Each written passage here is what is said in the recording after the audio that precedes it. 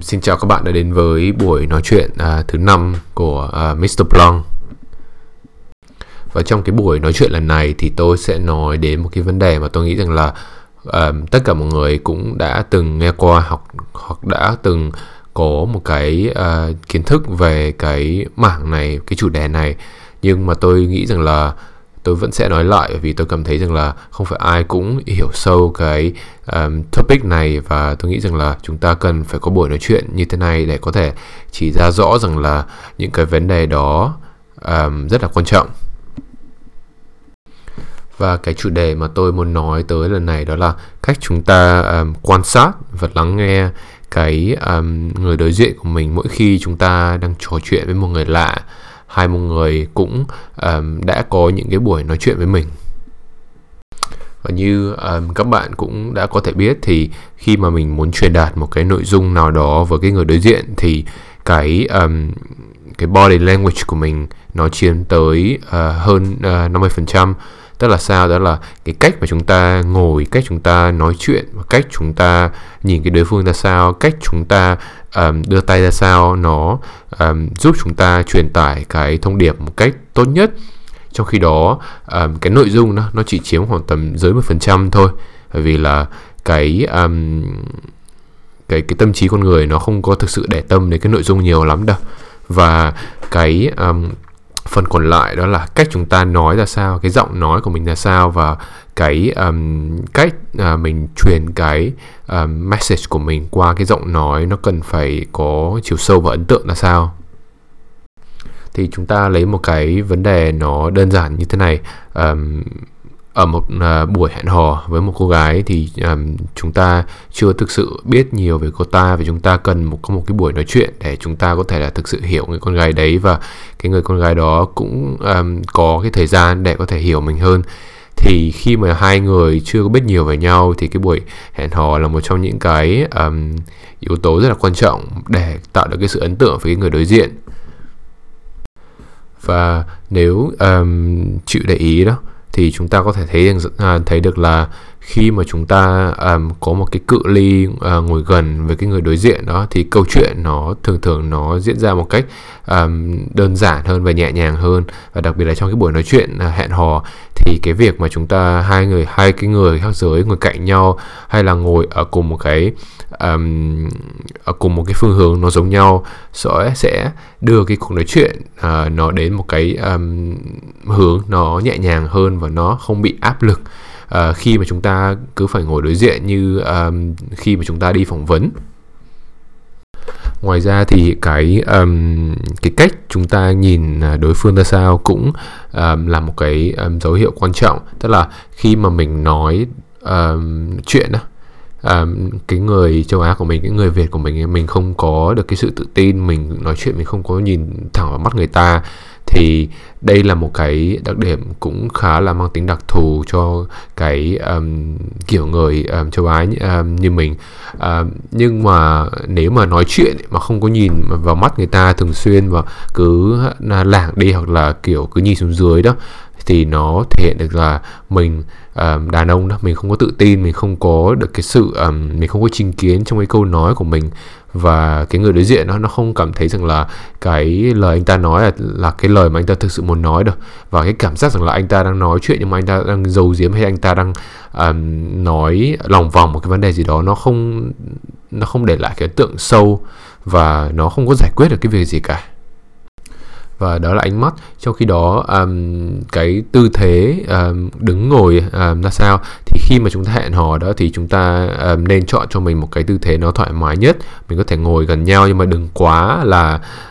tựa này tựa kia, mà cũng đừng quá kiểu tỏ vẻ nghiêm túc, bởi vì rằng là khi mình đi hẹn hò hay là mình đi chơi đó, cái tâm thế mình phải thoải mái, và khi mình thoải mái đó thì cái người đối diện nó sẽ thoải mái cùng mình thôi. Bên cạnh đó khi mà mình nói chuyện với người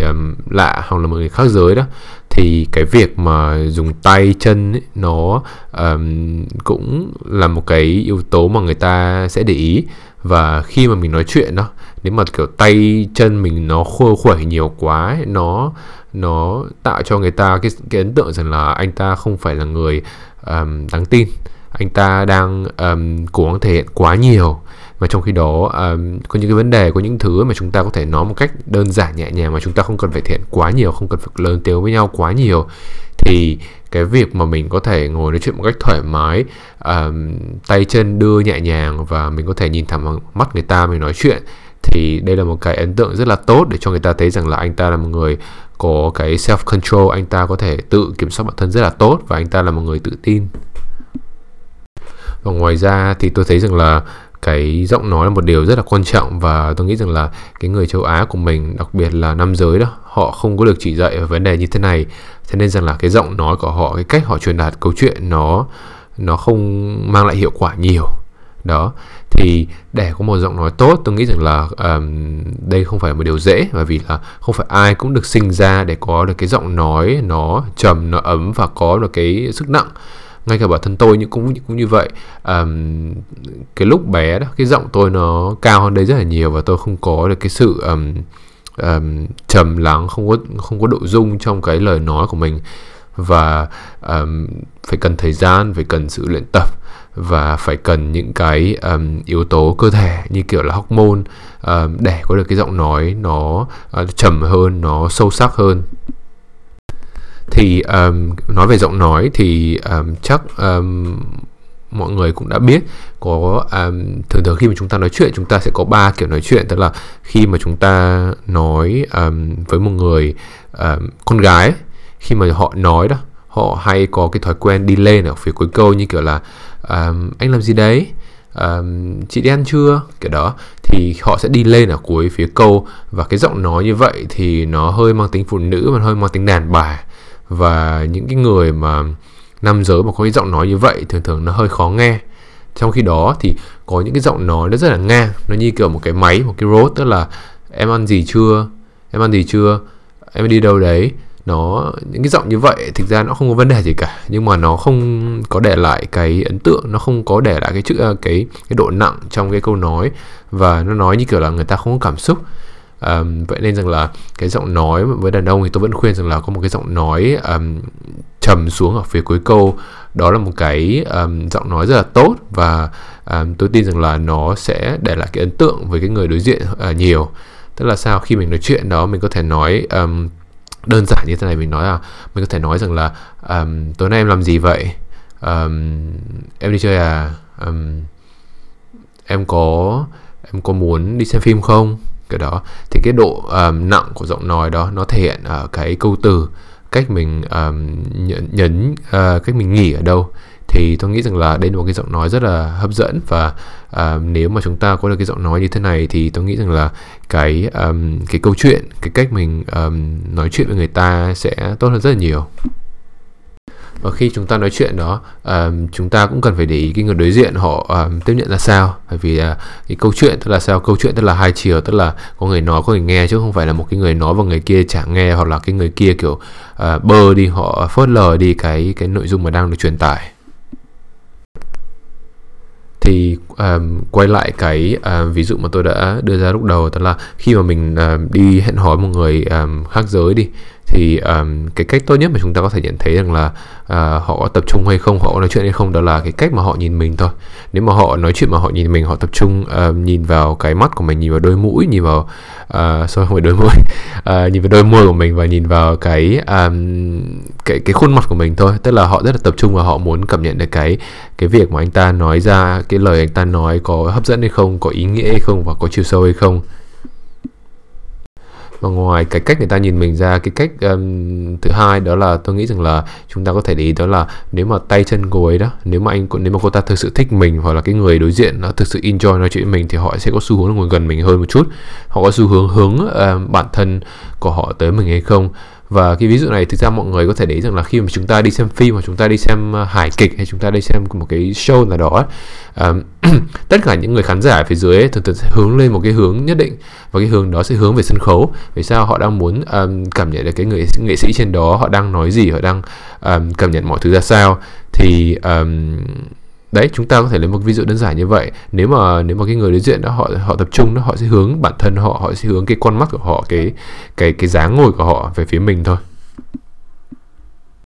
Và cái cách thứ ba mà tôi nghĩ rằng là chúng ta cũng có thể để ý, đó là nếu mà họ thực sự là họ lắng nghe, họ tập trung đó, họ sẽ có những câu hỏi dành cho mình. Vì rằng là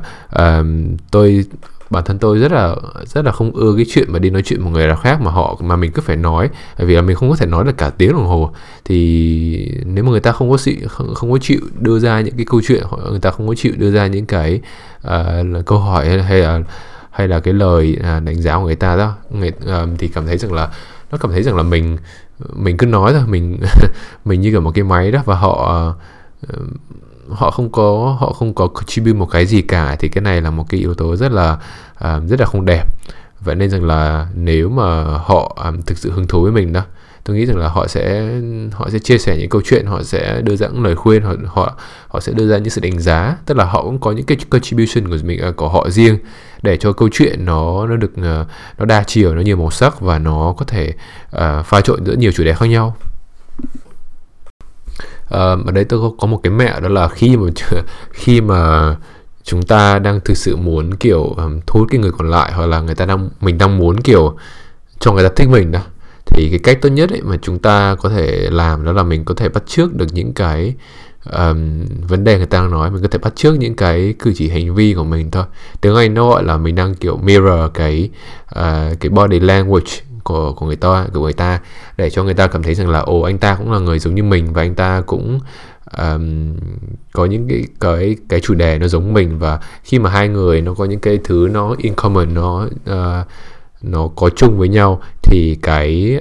thiện cảm nó sẽ tăng lên, và nó như kiểu là mình đang